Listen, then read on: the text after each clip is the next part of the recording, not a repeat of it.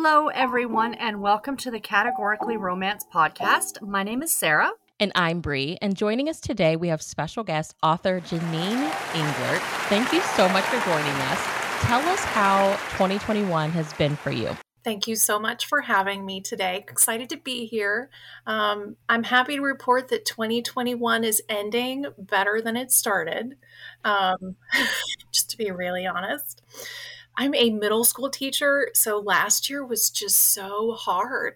I mean, having hybrid learning, some of the kids were in class, some were online, and that was just really difficult, making sure they were getting all they needed and deserved to get when we saw them. So I'm kind of happy that we're in better of a flow this school year, and it's taken some of the stress off, I think. So definitely ending better than it started. So what do you teach in middle school? What grade? I actually teach 6th, 7th, and 8th graders. I'm a learning resource teacher. So all of my students have language-based learning differences or disabilities.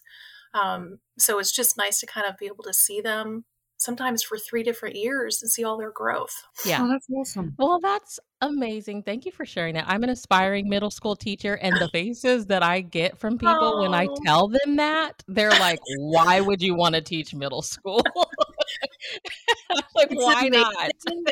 It's amazing. It's either sort of like you either love it or it's not your thing. But if you love it, you just never want to go back. Like I've taught college level before, high school before, and middle school is just when I landed there, it was like, yep, this is it. This is it. Yeah. So let's start off with some icebreakers. What would be your elevator pitch for the books you write? Well, I love historicals, as you know. So I write historical romance, historical romantic suspense, and it took me a few books to figure it out, but most of my characters are really trying to work through self-acceptance, redemption, and that's sort of my theme that tends to run through all of my books. Tell us about one of your television show obsessions. Oh my gosh. I have so many. I know, right? I love Masterpiece and BBC shows. My current obsession is a new one that I found called Daglish, and it's based on all the P.D. James books. And I've gotten to the point where I love it so much, I sort of barter with myself. And I'm like, okay, I'm going to do 4,000 words, and then I can write or watch the next episode. So it's been working very well. Love that. You have to bargain with yourself. That's right. It works though. I know it's only like a game with myself, but it works. Do you watch the old like half hour, I want to call them comedies, the British comedies? Like No. Faulty Towers or Are You Being Served? No, I've never gotten into those. I'm like, I think I'm about 12 seasons into Midsummer Murder. Like I'm trying to catch up loves that one. with all those, but there's so many. Agatha Raisin. Oh my God. I could just go on, but I won't. And there's another one my mom's watching now. I don't know the name of it, but he's a British detective, but he's on the island, like in the Caribbean. Oh. Yes. She's obsessed. Yeah. There's another one for you. Okay. I'm adding it to my list now. After you write 4,000 words. I know. Bartering with myself again. Selfishly, we need you to write the 4,000 words first. Please, yes. And then...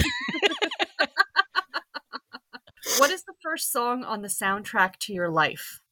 Okay, I love music. So this is the hard one for me. I would probably say I really love Pete Yorn. So I might go with Just Another Girl. Love that one. Because I think I'm just sort of like an average, just another girl doing my thing. But I've also had a lot of insomnia lately. So maybe Wide Awake by U2. I don't know. Nice. Oh yeah, nice. Those are mine. But I love music. Love music. If you came with a warning label, what would it say? I would probably say, I don't know if you know a lot about personality types, but mine might be like, I'm an INFJ, so proceed with caution. I'm like a living contradiction. People describe me as being an outgoing introvert, which makes no sense, but yeah. We love to hear romance origin stories. So can you share how you became a romance reader? I actually think it sort of came about naturally. I used to always love to read poetry. And I think it was kind of a natural stepping stone for that because most poetry is love stories, just in a very condensed form. So I think that's how I kind of got into it. And I always loved, Sleeping Beauty when I was little, Jane Austen, Romeo and Juliet, even though it was a little more tragic. But I think that sort of bridged into romance novels for me. And then I found Danielle Steele and Julie Garwood and Jude Devereaux. And then my grandmother always used to bring romance novels and she would accidentally leave them. I know it was totally on purpose, but I was always grateful. She would bring them and then leave them on her bedside table and then I'd take them. So, yeah. Grandmothers are the ultimate enablers when it comes to romance. Grandmas and aunts, I feel. Yeah. Yeah. And it's the best thing. I mean, we used to watch Wuthering Heights together, like the really old black and white version. Every time it would come on, she'd want to watch. I'd be like, okay, we'll watch it again. We know you are also a lover of mysteries. Can you share with us how you became a mystery reader? When I was little, I loved all the Nancy Drew books. I also loved, I don't know if anyone's ever read Encyclopedia Brown. I'm probably dating myself a little bit for that reference. But I remember going to the library and I'd get whatever the max amount, I think it was 10 at the time, check all of them out, take them home, read all of them. Loved just trying to figure out what the solution was before I'd get to the end. So that's kind of how it all started. Always used to love to watch like Murder, She Wrote, Perry Mason, all that kind of stuff when I was growing up. And then now that I'm with Masterpiece and BBC, then I could just watch it all day long. Okay, so I feel like we're seeing some threads here because you're writing for Harlequin, you're writing series romance, but it seems like you've always been a lover of series stuff. Yes, guilty as charged. Yeah. So, okay, I want to talk Nancy Drew because I personally never read any Nancy Drew, y'all. Like I read, did y'all ever hear of Trixie Belden? I read her. I did not get into Nancy. So what was it about Nancy Drew that you felt yourself drawn to and like what was just hooked to like continue reading through the series?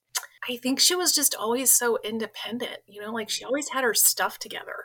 I think I wanted to be that put together and like assertive and wanting to do things my own because I wasn't really that way. I was very shy, still am. So I think that's why I was drawn to it. My critique partner, Tanya, loved those Trixie books. We've talked about it before.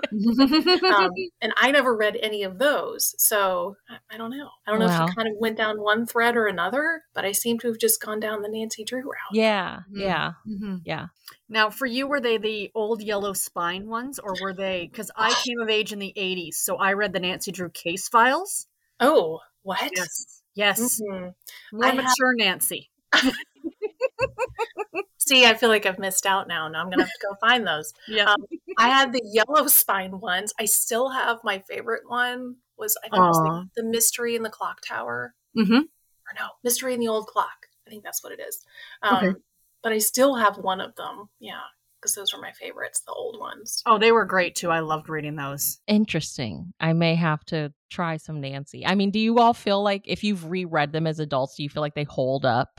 I don't know. And no. Yeah, I haven't read one in so long. I just sort of look longingly at the cover when I walk by and sit on the shelf. I mean, I'm like, as you know, Brie, I'm doing a lot of rereading of my childhood books, but I mean, much like anything else, it's more society, how society changes to how they've held up. You got to read them with a grain of salt is the way that I look at it. Okay. Yeah. Okay. Yeah.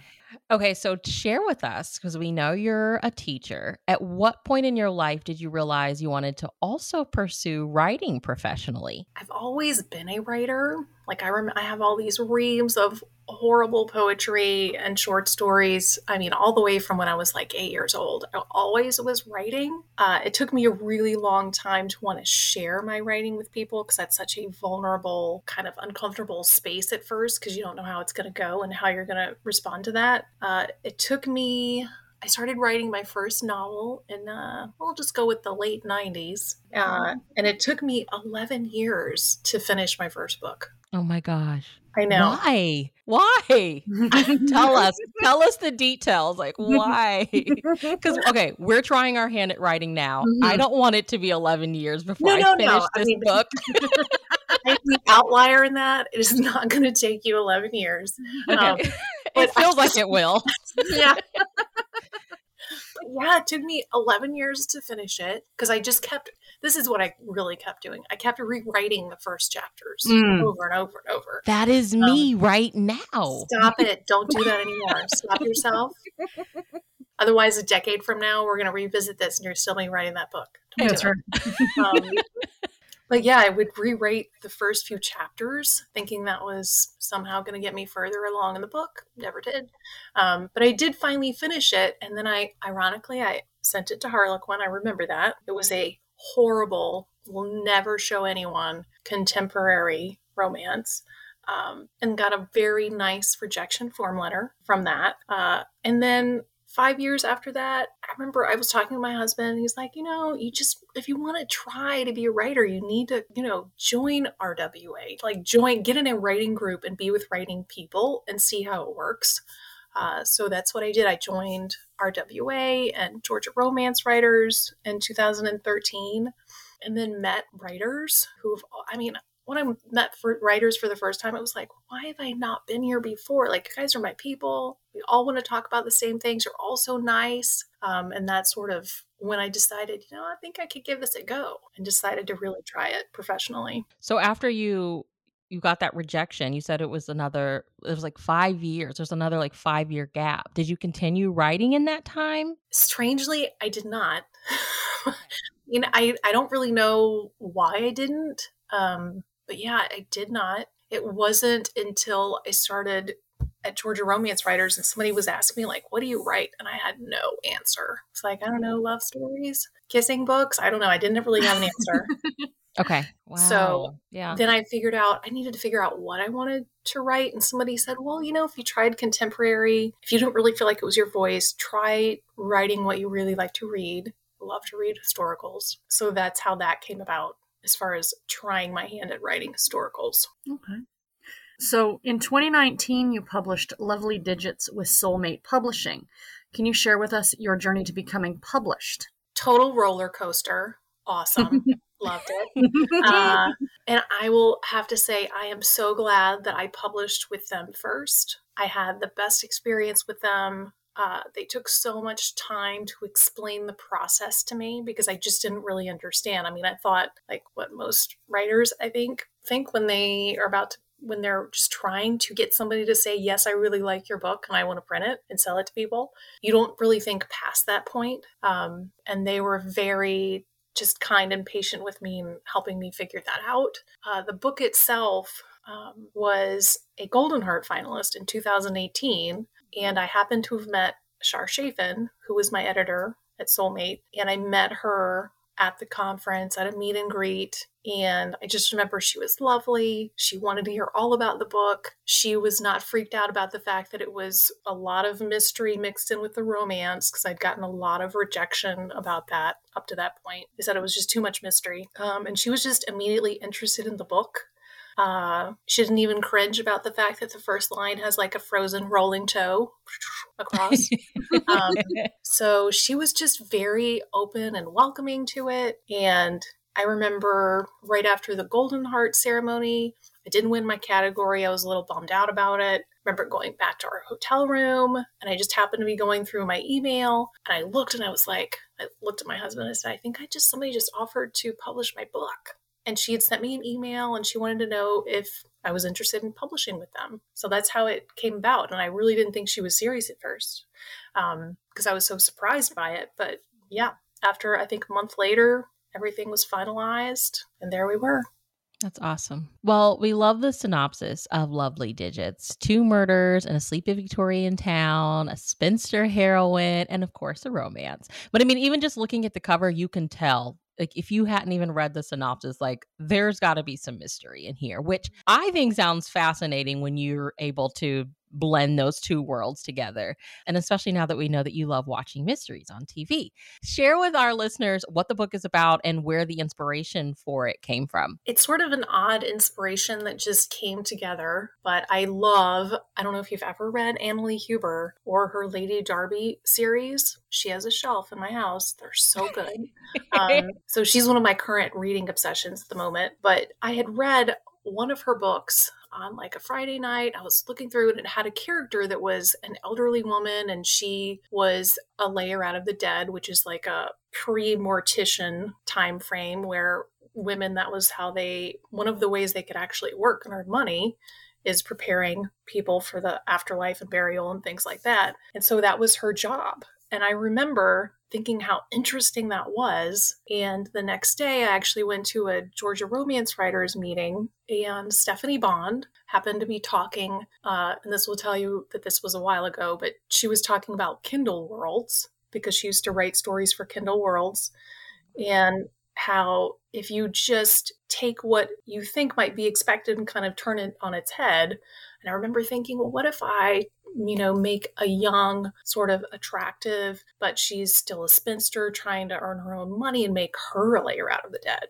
Like, what would happen there? So that's how it came about. And then I remember I was just about to go to bed that night, and I had the first scene just like popped in my head. I had Lucy, I had her in her cottage, her sister Syl was there. They were preparing a body for the dead for burial, and so that's how it came to me. And it just all in 24 hours. So, side note, I love Stephanie Bond.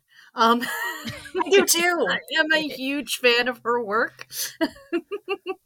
I do too.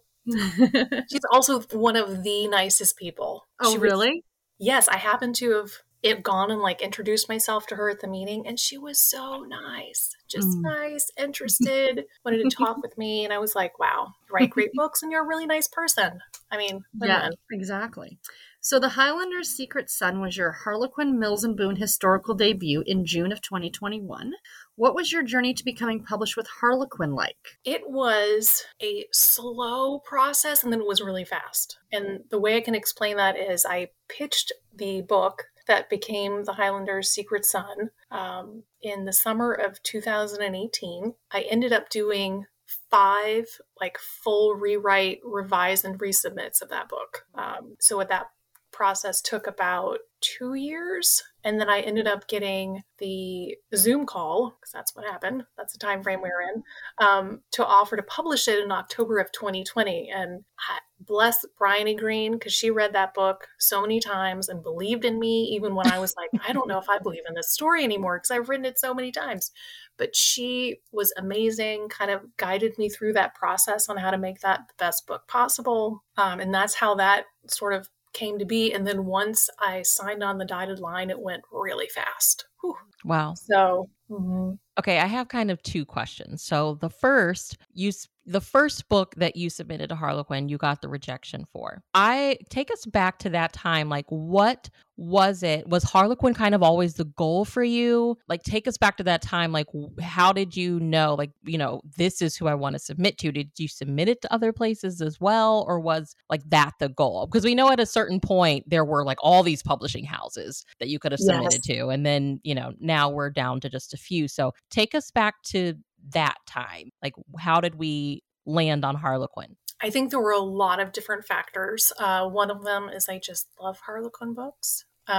Always have. So I love that sort of series niche. So I loved them from that perspective. I also, at the time, I remember it was one of the few places where you could submit submissions without agents. So it was kind of a way for me to kind of tiptoe into the water to, accompany books that I love, but also it felt a little safer because I didn't have to have an agent. I could just kind of slip it in there, see what happens, see if they like it or not. So there were a variety of reasons that kind of led me there. It's interesting because you're so excited to not get a no, because it's not a no, but it's not a yes. So you read through all the feedback, and part of you has to let go of the idea of the story you had.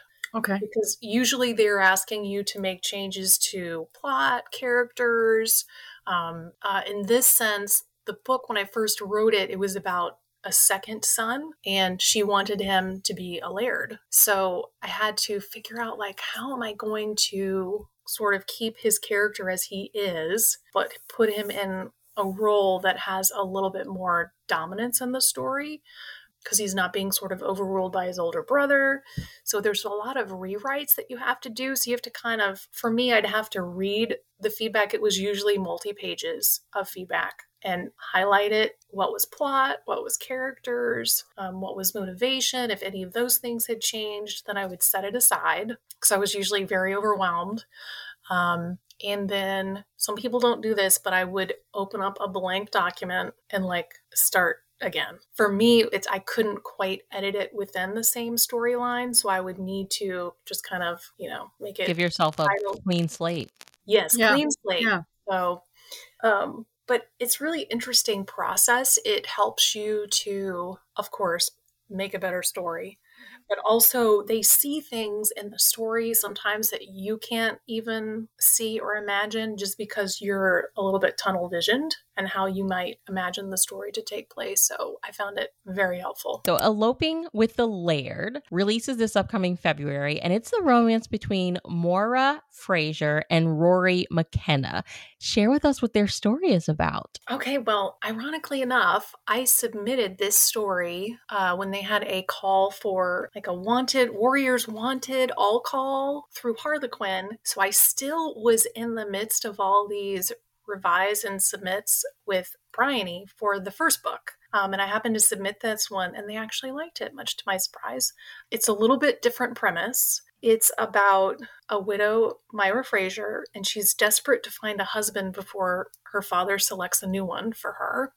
And she doesn't want to get married again. She did not have a great first marriage. All she really wants is to just kind of be left alone.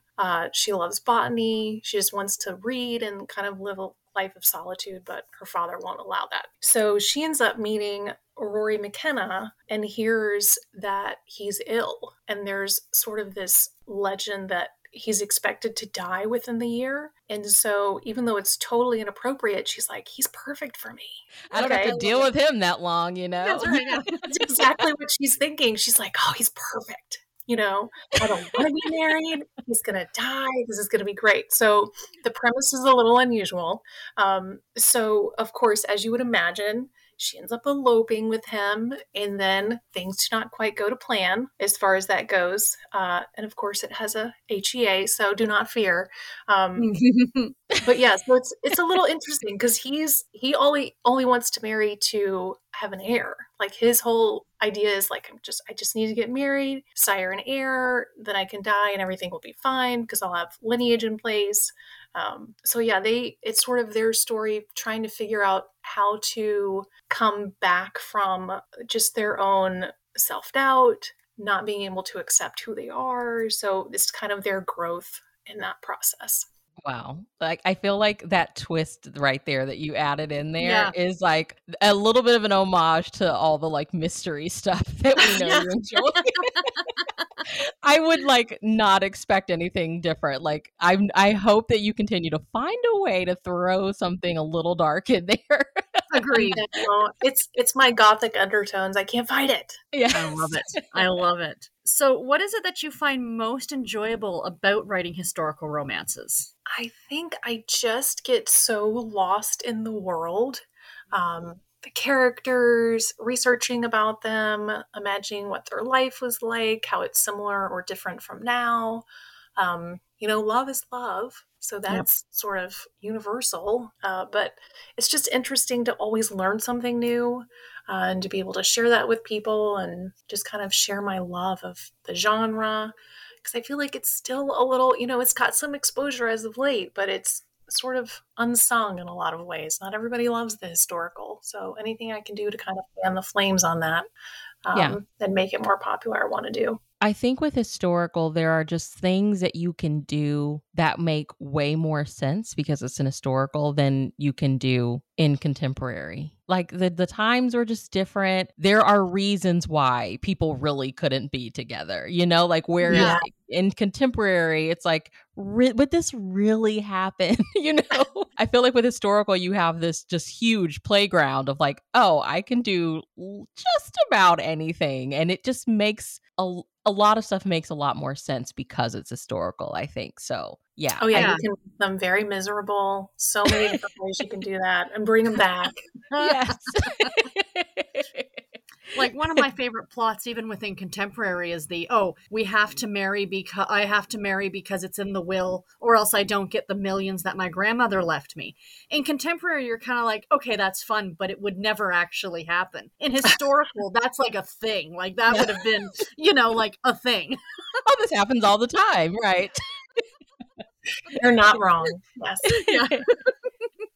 What is it about? And I had to ask Sarah, I was like, I don't know if I worded this question right, but the Highlands, what is it about that specific location, the history there that inspires you to set your romances there? It all started when, I went there on a semester abroad, my senior year of college. I remember a few of us took a train from London all the way up through Scotland, and we spent a few days in Inverness. And I just never could forget that feeling. I remember it was snowing outside because it was winter.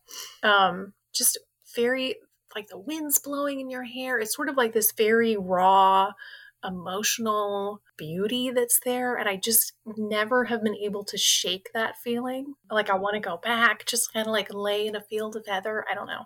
But it's so beautiful. And just the people there that I met were so kind. I don't know. I've just always found it to be very romantic of all the places I've been to. So that seems to be where my characters come from. When the first scenes come to me, that tends to be where they're at the moment. Might change later. But for now, I'm very obsessed with the Highlands. Mm-hmm. Yes. Mm-hmm. So with writing those stories, I mean, now that you said that you've been to Scotland, but do you do a lot of research for these books?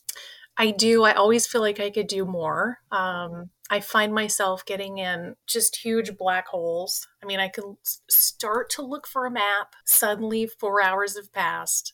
I've looked at maps, creeks, rivers. I'm trying to find what the cliffside looks like. I'm watching YouTube videos to kind of see what the flowers look like. I mean, so I think you can start one place and end another.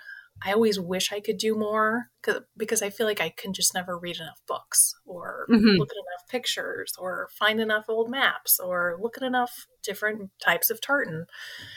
So, yeah. But I can imagine like you also have to kind of pace yourself because then you could just fall down the rabbit hole of having fun researching and then you're not actually writing. Yeah. Yes. I remember one day when I was writing Lovely Digits, because she is a Laird of the Dead, I had to figure out like where is she going to store her people while she's working on them because it's got to be cold. So I spent like a whole day researching root cellars. I didn't really need to do that, but I just As remember you do. As one does. Day. What have I done? I've spent a whole day, and I could tell you everything about a root cellar, but I haven't written any words.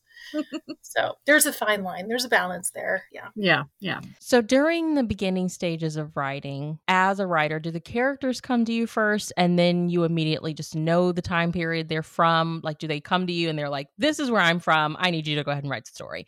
Or do you kind of stew on the time period that you're interested in first and then come up with the characters? I always get the scene, like the first few pages of the book always comes to me first. And it's usually all together. So like with Lovely Digits, I knew Lucy, I could see Syl, I could see their cottage, the poor person they were working on. For the opening pages of The Highlander's Secret Son, like I could see, Brandon coming out on his horse. He was near the lock, so I could always see like the first few pages and the characters and settings are always intermeshed from the beginning. Okay. So yeah, it's fascinating to me that people can pick a time period and just start with that and then have their characters come in. I don't know. It's just fascinating because that's never happened for me. So it's interesting, but everybody's process is very different. Absolutely. So take us through your writing process. Is there a specific time of day you prefer to write? We know that you set the 4,000 word before you can launch the show. Right. But are there like computer programs you choose to use to write with, or take us through that process? And you're probably going to fall out of your chair when I tell you this, I love to write really early in the morning, like really early. like 4 o'clock in the morning, 4:30 in the morning. That's when I feel the happiest because it's dark outside. It's so quiet. I'll usually take my dogs out to walk and then come back in and start writing. So that's my favorite time to write. I tend to I don't really use, I wish I was a plotter, but I'm just not. Like Tanya, my critique partner, she is plotter. She is very linear in her process. I can see the first scene, and then after that, it's very messy and it's not very linear. I tend to get pockets of chapters and scenes come to me, and then I kind of have to put them together later on. And as far as writing programs, I've tried Plotter. And that is interesting for me because I can use images and do a few chapters once I get them and try to plot it out. But other than that, I really like just picking out pictures. I make a lot of music soundtracks for my characters and my scenes. But as far as like Scrivener or anything like that, I just can't do it. It's just not how I'm wired. I also love like the big art, can't think of the word, where they have the big, like sort of like sketchbooks. I love to use those to just sort of do ideas and jot down or cut out pictures to put almost like a dream board, but it's like a book board for my characters sometimes.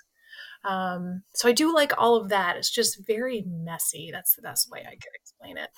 And we have to give a shout out to your critique partner because we are huge fans of hers. Absolutely. we love Tanya here on the podcast. So thank you for sharing that with us. So let's get into some round out questions. Besides books and BBC shows, what was one of your teen girl obsessions? Oh my gosh. Okay, well, definitely music. I mean, I could not have enough music. I used to wear out, and of course I'm dating myself again, but I'd wear out the tapes to the point where they'd start to eat themselves. Oh. And you couldn't like rewind them back, with the pencil. It just never done that. Kids these days don't know what they're missing out on, okay? That was like a defining moment in one's life. I know. So I just remember making a lot of mixtapes, like all of that. Music was sort of my safe zone other than books. I would say my music obsession was Bono. Oh my gosh. U2. Sting. I also had a lot of flannel, so I guess that could have been an obsession as well. Yeah. Because of that time period. Yep. So yeah, probably flannel music. Pretty exciting stuff. Yeah. Who is one of your most read authors? I definitely have keeper shelves. I've told you about Annalee Huber. I love all of her books. Jude Devereaux, Julie Garwood, Judith McNaught.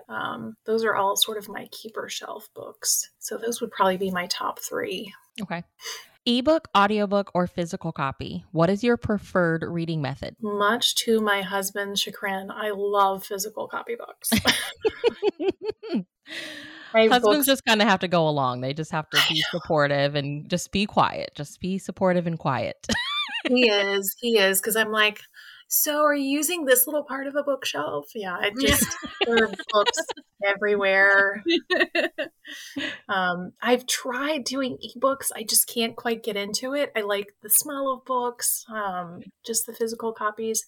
I can listen to audiobooks. I find it's better if it's like self-help books I like on audiobook. I really like, if there's research books I can get on audiobook, not always, but sometimes any of those I enjoy more on audio. But if it's fiction, I love physical copies. Yeah, nonfiction on audio is fantastic. Yes. Yeah. So that's a much more succinct way of saying that than I did. Yes, nonfiction on audiobooks is great. Great. What is one hill you will wholeheartedly die on? Just one. I feel like there are many that because I'm an INFJ, I have a lot of things to say sometimes. But I think for me, the big one, and this sort of ties into probably more of me as a teacher, because I've been teaching for 23 years now. It goes by in a flash. Just that words matter. Yeah, absolutely. The words you say to yourself, the words you say to other people. I think especially, I don't know, it just seems like nowadays everybody's not very careful with their words. I wish they were, because I think once they're out there, you just can't take them back. That's true. So that's probably the biggest hill I would be on. Okay. But yeah, there are many, but I think that's probably the biggest one. Just words matter. Yeah. I think we're with you on that hill. Agreed. Yes. Oh my gosh. It's a big hill, that one. Whew. It is, yeah. Name one book you wish you could experience again for the first time. Oh, it's a toughie. I would probably go with A Knight in Shining Armor by Jude Devereaux. I still remember where I was when I got that book, what grade I was in when I was reading it. I still remember loaning it out to someone and never getting it back. Oh no. About that. But yeah, that was one of those books that I read it because I'd never read sort of like a time travel historical, and whew, just loved it. Loved it. Oh, time travel is one of my kinks. Yeah. That's a buzzword for Brie. Oh, gosh, I don't know. I'm just like, okay, I'm there. Yeah, she's writing it down. Oh my gosh. I'm so jealous. I wish I hadn't read it yet. We could read it together again. Yes, yes.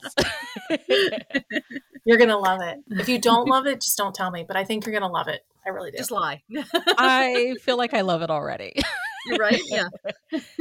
So we have Eloping with the Laird releasing. Do you have anything else in the works that you're able to share with us? I do. So Eloping with the Laird is the first in a 3-book series. And it's called the Falling for a Stewart series. So that book has Myra in it. She has a brother and sister. So there's 2 more books that are going to be coming out after that with their stories in it. And the second one is, I think, coming out this summer.